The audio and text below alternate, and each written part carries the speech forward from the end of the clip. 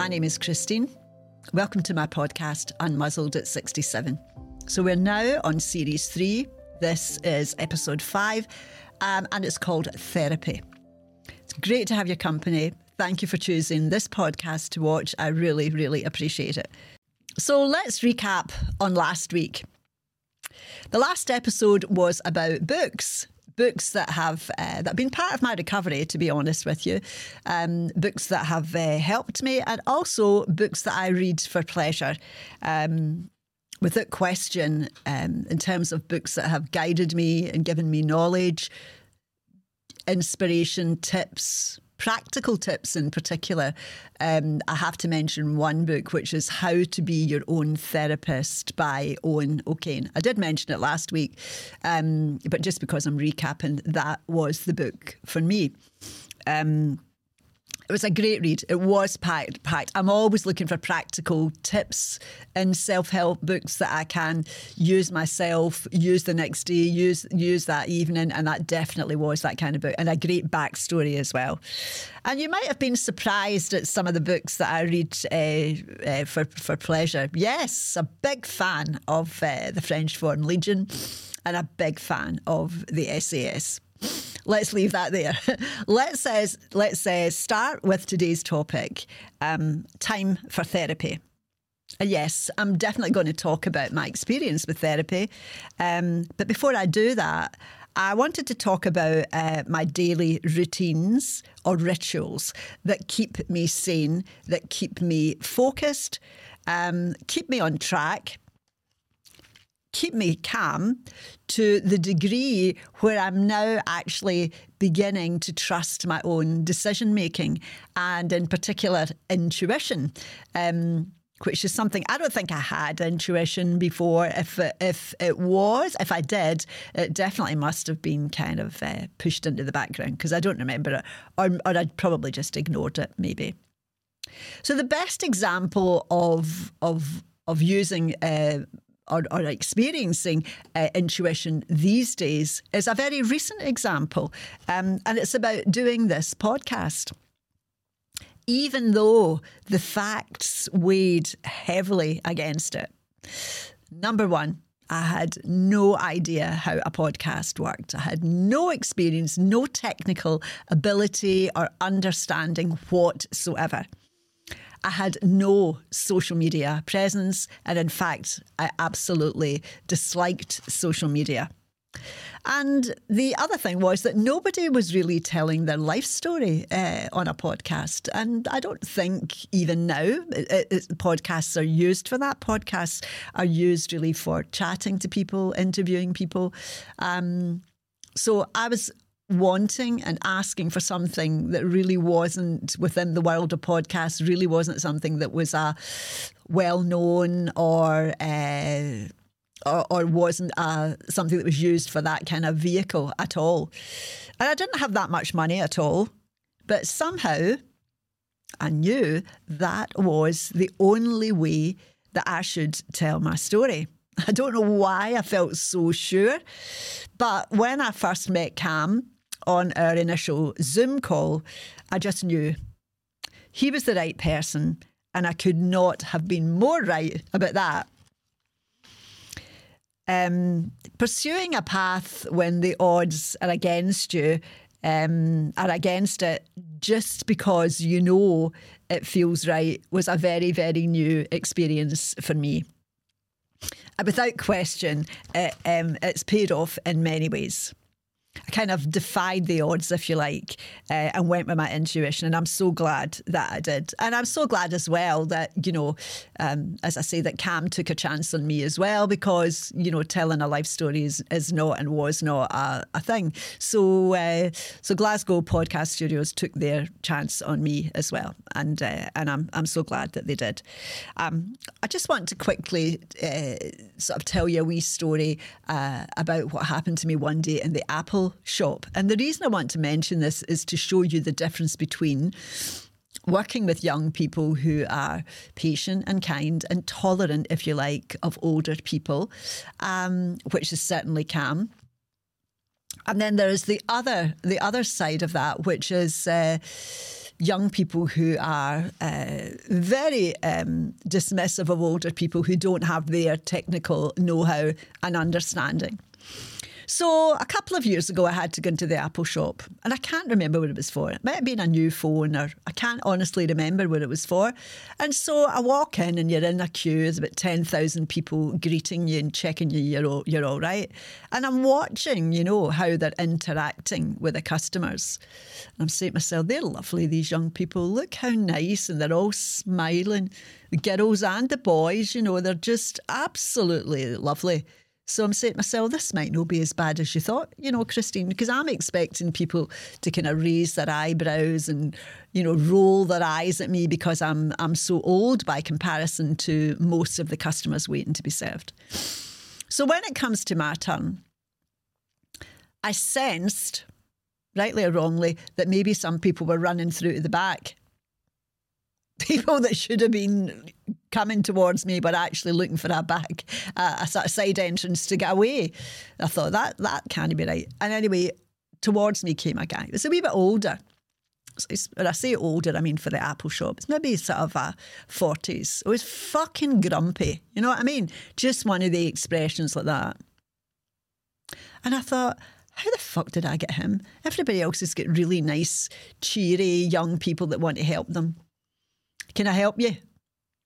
I thought, in the name of Christ. So I said, right, listen, this is the problem. And I told him what it was. And he is not rolling his eyes, but he wants to. He's doing it inside. He just can't be bothered with me. He's looking at the floor. He's not even looking at me. He said, well, this is a really simple thing. I can't understand why you don't get it. Oh, I said, listen, I'm going to stop you right there. How dare you use a tone like that with me? You're speaking to me as if I'm a piece of shit on your foot just because I'm old. So that'll have to stop. I don't want you to serve me. And I'm purposely raising my voice so that people can hear there's something going on here. I said, in fact, what's your name again? I can't remember what it was. I think something like David, something with a D. I said, you get your manager out here. I refuse to be spoken to. I said, let me tell you something about me. I have worked for 30 years in a 5-star hotel. I'm like a trained monkey when it comes to giving people service. And I will not be treated this way. I will not be dismissed by you. Who are you anyway? And of course, I was determined I wasn't going to swear because I knew I'd lose any integrity that I had. I says, get your manager out here, son, and you disappear. I definitely don't want you to serve me. Oh, the manager took ages to come, but I thought, no, I'm waiting. I'm not going anywhere. I'm waiting. So I said, I told her what had happened. I said, see that guy there? That's completely out of order. I said, you look at your cameras and you'll see how his expressions of how he was dealing with me today. I refused to be spoken, blah, blah, blah, blah. She says, listen, I'm really sorry about that. I said, I want him disciplined. And I want him to be put down for more training because I don't want any other older person to have to deal with that.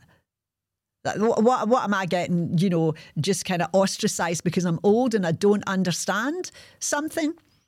I said, it's not good enough. And it's really not what I would have expected in the Apple shop. And I look around me and I see people that are on the opposite of that. Where the fuck did you get him from? I says, get him round the back working in the cupboards. He should be working with the fucking Apple Macs, no with the people. He's no got that a people's kind of personality. That's the advice I want to give you. I said, my name is Christine. Look out for my review. What's your name again? I said, no, it's no What is your name?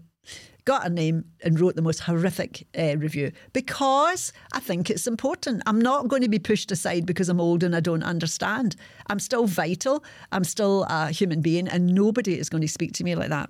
So I don't really know what happened to him, but I've never been back in the Apple shop since. So the point I'm making is I kind of half expected...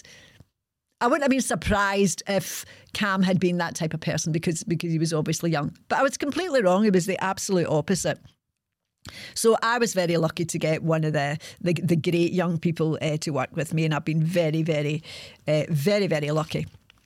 So leaving that behind, I did want to talk about some daily habits that I kind of researched, looked at, read about, listening to people who, successful people, what do they do? What kind of daily habits do they have? How would some of them maybe work for me?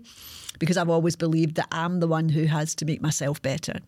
So I have got today some daily rituals, and I strive to do all of them every day. I don't manage it every day because sometimes 2 days are not the same for me because I work from home, blah, blah, blah. So here's a couple of them. Daily meditation. Well, you knew that was going to be number one. And the second thing is to get some daily exercise. And I try to go with Joe Wicks. I quite like Joe Wicks from the lockdown days. Joe Wicks for seniors, that's a wee 10-minute thing. And if you want to, you can do it a couple of times. And I just find that will usually fit in with my day. On top of that, I do get out every day. The fancy word for it is forest bathing, and it just really means getting out in the park, walking in nature. And as I've said before, I am so lucky that I have a small park at the very bottom of my road, so it's not even 5 minutes away, lots of trees and grass. And it's nice being in the park because human beings are walking at a different pace and they're talking to each other. Hello, how are you doing? And then if they've got a dog, they'll let you pat it and things like that. Because I love dogs, but I don't have one. But I love to talk to people about their dogs. So it's a different social space. You're not going to get people doing that on their way to work because they don't have time. But it's just a different physical pace, and it's just a more social situation to be in. So as well as getting fresh air, there's also a wee bit of human contact, and if you're lucky, a wee bit of furry contact too with some of the beautiful dogs that I meet. I also say everyday affirmations to myself, and I'm going to come back to that. And for me, I need these disciplines. And the main discipline I need is to start the day quite early. So try to get up at the same time every day. I find that I'm a morning person. So if I've got stuff to do, particularly sort of work stuff, I like to get it done when I feel sharp and I feel focused. And those, for me, those times are definitely the beginning of the day. And if I get my work stuff done, then I will start on the podcast. Sometimes it's just jotting down ideas and things I'm thinking about, but try to do things when I know that's when I'm at my sharpest point. And journaling. Now, journaling is something that really, for me, came into its own during lockdown. We all remember what that was like and not seeing people and la, la, la. And I found that journaling for me became very much a daily staple for me. And, at that times we didn't really see people very much.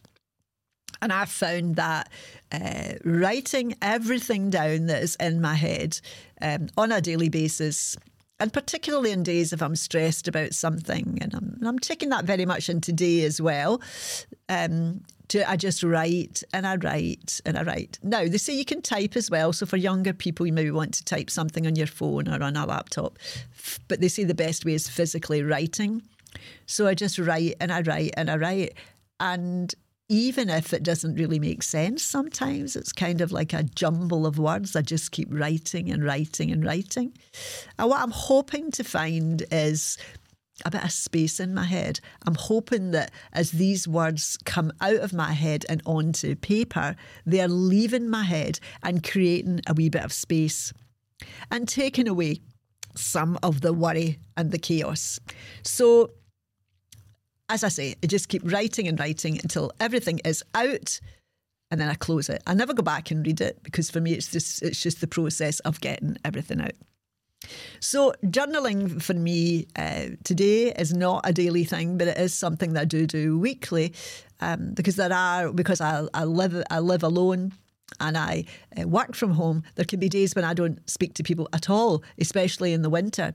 So for me, it's a good way to empty my head and to keep this constant space in my head for new things and new ideas. Anyway, I don't want to bother the few friends that I've still got with all my stuff. So journaling is definitely something that's important for me. I find, if I'm honest, that meditation really does keep my head at peace. So before I leave this topic, I just want to go back to affirmations. So what are they? If you type in Google affirmations and maybe say, affirmations about success, affirmations about wealth, affirmations about good health, whatever it is, up will come all these fantastic options that Google will have for you. And what it is it's usually one sentence or at the most two small sentences that are relevant to you, relevant to your goals, that you say to yourself out loud in the morning and at night. That's my practice. That's my practice anyway. And why? Because it keeps me focused and it keeps me with a positive mindset. And because mine are focused kind of on my goals, I have a 2-year goal, then they're relevant to that. So what I have is I have quite a big list of affirmations, and I usually pick out 3 or 4 that I use for that particular day. So I thought I would give you an example of 3. And for me, and Google says as well, that you're supposed to say them out loud to yourself in front of a mirror. That's what they say. That's what I try and do. So the first one of my affirmations is, I have unshakable perseverance. Second one is, I am creating the life I desire. And the last one is, I am worthy of wealth and success. So you kind of say these things until your subconscious and conscious starts to actually believe them, and they will happen. That's my belief anyway. But that's only 3. As I say, I pick out the most relevant ones on the day. So these are all kind of small habits, if you like, small practices that I aim for every day. They are designed to improve on my emotional well-being. For if that is off or if it's out of kilter, the day will be out of kilter. Having my emotional health looked after daily is at the core of me. It has my highest priority, and it will always be like that. I've worked long and hard on my research, reading relevant books to find the daily processes that will work for me. And over time, these have become habits. So it's now a little bit easier. I don't need to remind myself to do things. These are habits with me now. And so I just do them automatically. Daily habits of really wanting a better life. One day at a time. That's what they say at AA. And that's what Lena Martell once sang, one day at a time. That's the whole principle of AA. We don't just do one thing and then that's it, forget about it, and we just continue in our lives every day. Every day we're working on ourselves and we arrest our illness and arrest our condition, whatever you want to call it, on a daily basis. A daily basis is 24 hours and then we just start it all again the next day. I like that philosophy. It keeps things very simple for me. So let's get on to therapy. I had felt for quite a long time that I had probably taken myself as far as I could probably go. I mean, I'm not a therapist, I'm just a wee woman. But I still had questions that I felt that maybe only a therapist could help with. So in 2020-21, while I was in furlough, with a lot of time in my hands and less money, which for all of us in furlough will remember that, less money than usual, I started to look for a therapist. Therapists are extremely expensive, so it was quite a challenge to try and find somebody that I thought would be quite decent. So I found a female therapist online, and her profile said that she'd worked with the troops, diagnosed with ADHD. So I thought, well, I think she's the woman for me. I think I want somebody who's got that kind of experience. So that really was the reason that I chose her. And we arranged a first appointment on Zoom. I was so ready for therapy.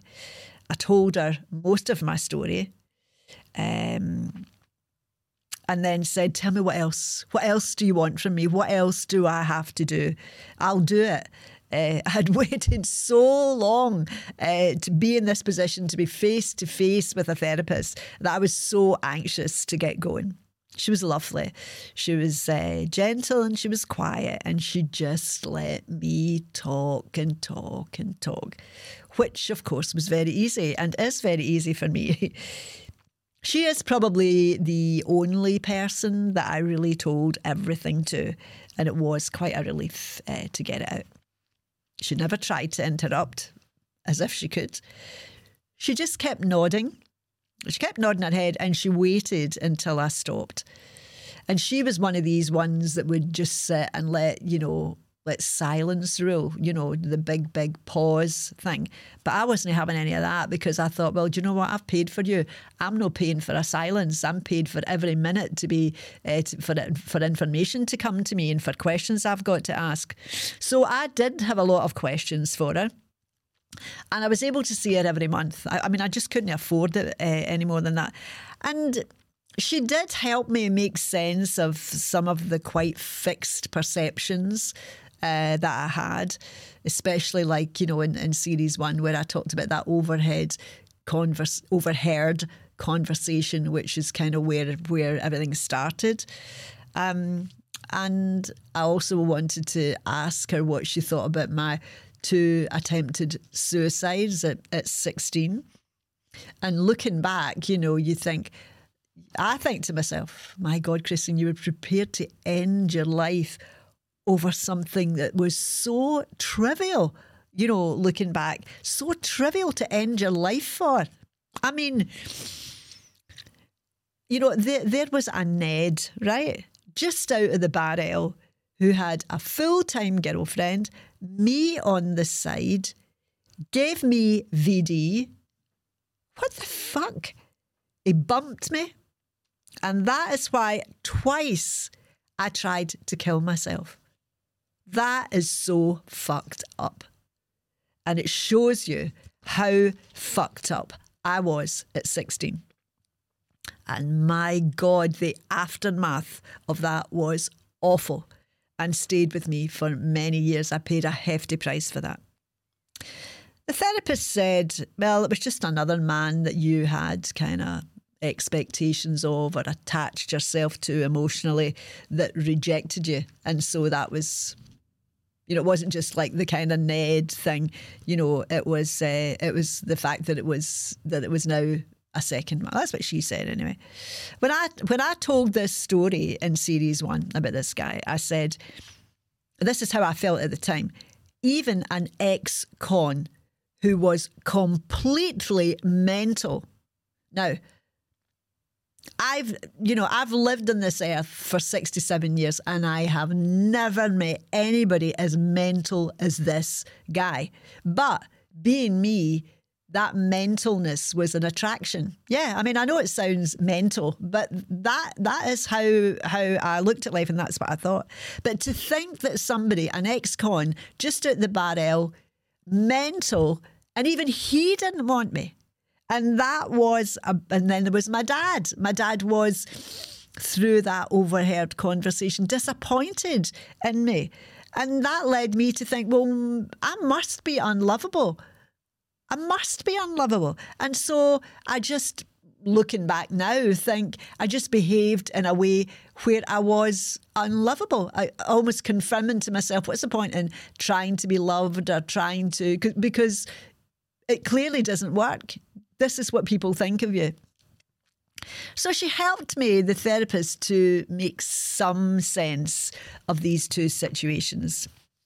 But to be honest, as time was going on, I was doing more and more research myself into my thinking and my behaviour.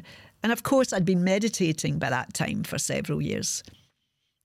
The thing that I really, really struggled with up until very recently was that I could not forgive myself for the kind of mother that I had been. And it was a heavy cross for me to bear every day. And the therapist tried to help me come to terms with that. And she said, it's in the past now. You're a different person now and you're a good mother now. But each time we talked about it, it just brought all these emotions up and I just cried and cried. And I just was getting nowhere with it. The guilt was utterly overwhelming and it just never, ever let up. No matter what she said, I could not come to terms with my parenting. Today, I'm a wee bit better, but if I was to say what is the long-lasting aspect of living a crazy life, looking at the world in a different way, I would have to say it's that if I had regrets, that is what they would be. But there was one question that she asked me that was profound. She said to me, "So what would you say, Christine, to that 12-year-old child if you were to speak to her now?" I wasn't expecting that. It completely caught me by surprise. But suddenly I felt that I could physically see that 12-year-old sitting on a floor in the corner with my legs pulled up to my chin, my head resting on my legs. And that gaze was into the distance, was a person who was, what I'm going to start again. That gaze looking into the distance was of a person or a child who was lost, and they'd given up and they'd resigned themselves to being lost. It was so clear and it was so sad. I just burst out crying. It was so emotional. So my 12-year-old me looked isolated physically and mentally. And of course, I could completely recognise these feelings. And finally, I said to her, "It's okay. I see you. I get you. And I've got you." But my inner child was emotionless and broken. So I felt that even although I had said that, it made no difference. I felt that that inner child was just so broken that it was definitely going to take a couple of attempts. So this inner child is a definite thing in psychology, and I had read about it before, so I kind of knew a little bit about it. But again, I wasn't expecting her to ask me that question. But it is an important question, and to be honest, I've asked that question to other people that I have met over the last several years when they have described perhaps problems that they've had in their life and issues from the past, and they say that they have found just opening up that concept quite an interesting thing to do. So I didn't get anywhere with my first entree, if you like, into attempting to speak to my inner child, because this is definitely what psychologists would tell you to do. I just felt that she trusted no one. So lots of tears, lots of snotters abound, and I felt so sorry for her. It is a powerful process, and since that time I have read more books particularly about this, and I see the importance of addressing this. It is said that unless you address this, you really will never fully be well. I think the inner child process, if you like, is one that makes sense to me. I know it doesn't make sense to some people, but it makes sense to me. And if you were to ask me, well, what are you working on now, Christine? What I would say it's this, but it's taking me a long time. I started to do it quite a while ago, and it has taken me a long time. And I have bought books that have guided me through in more detail how to do this, and I have found that it makes sense, and so I'm very slowly applying that, because I do believe that this is what the answer is to, if you like, emotional freedom. Without going into all the details, because I know this is something that has no appeal for some people at all. But for me, I think it's important. And that's where I'm at with my therapy, if you like, my own personal therapy. So, but when I came across this book, How to Be Your Own Therapist, I actually stopped therapy then, because I felt that the contents of this book were as much, maybe even more, than the therapist was able to give. And the cost of the therapist wasn't maybe that much, but during furlough, with 20% less wages and, having to watch everything because the bills were still the same, the cost of living was still the same, then it was a big deal for me to be given extra money if I didn't really feel I was going anywhere with it. So I just felt this book was kind of taking the place of it. And there was another book that I bought called Your Lost Inner Child. That's a book written by Robert Jackman, and that, with the book I've just mentioned, are the two books that I read most constantly now, and they are the ones that I feel give me the guidance that I need. But I did reach out at a later stage to a counsellor that somebody recommended highly to me. But unfortunately, after 2 visits to him, I thought, this is definitely not for me, I'm one of these people where I think, if I'm paying a therapist or paying a counsellor, I don't want to hear their story. So, this guy was saying, when I was such and such, I did this and this and this. And I said, do you realise you've taken up 10 minutes of my hour talking about yourself? Not being rude, but I'm not really interested in your story. We're here to talk about me. And this is hard-earned money that I'm spending here. So thanks very much, but I'm not really interested in that. So I don't know whether he maybe took the huff or not, but he was a wee bit off after that. I'm paying the money, come on. So I just didn't go back. I just thought, this is just no for me. However, I do think that it would be interesting and good for me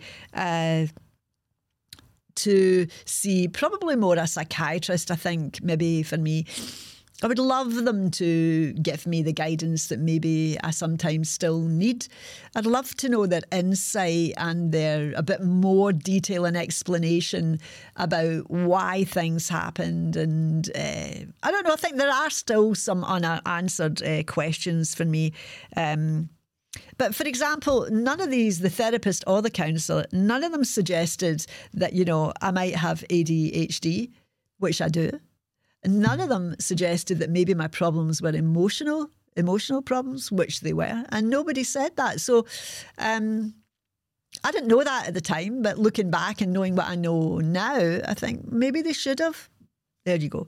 But I don't stop. I still keep trying to investigate myself and, try to understand myself, continue to work on myself.